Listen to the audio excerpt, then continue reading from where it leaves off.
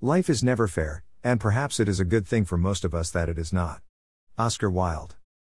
That's not fair. A common refrain hurled at every parent by the urchins we do our best to nurture from seeds into responsible adults.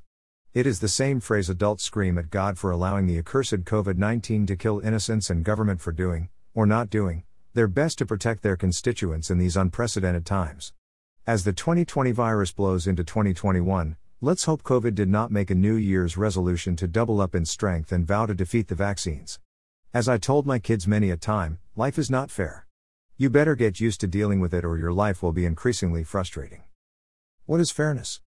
To a capitalist, fairness means only those who work hard should earn, and the harder one works the more they should get, as long as the job they are doing adds value. If you couldn't afford university to win a high-paying job, well, that's just too bad, but definitely not unfair. To those with a socialist bent, fairness is more along the lines of the equal distribution of wealth. Good luck ever coming to agreement on what fairness looks like.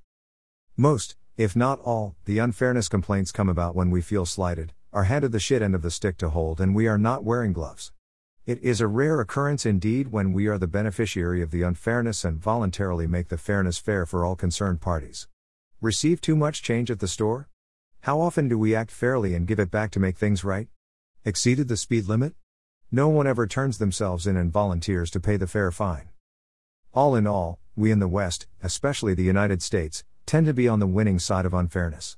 Even our poorest are much better off than those stuck in the lowest tiers of poverty in India. If resources are available, is it more fair to alleviate the suffering of the US poor or the Indian poor? No matter who gets the money, one side will claim the distribution was unfair. To most of the world, fair could mean the equal distribution of wealth globally to balance the books.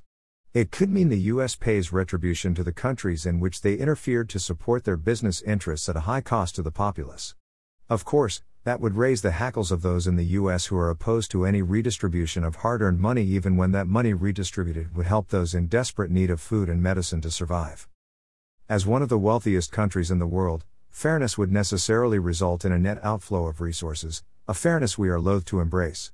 Fairness is one of those cases of being careful what you wish for because your wish may just come true. December 31, 2020.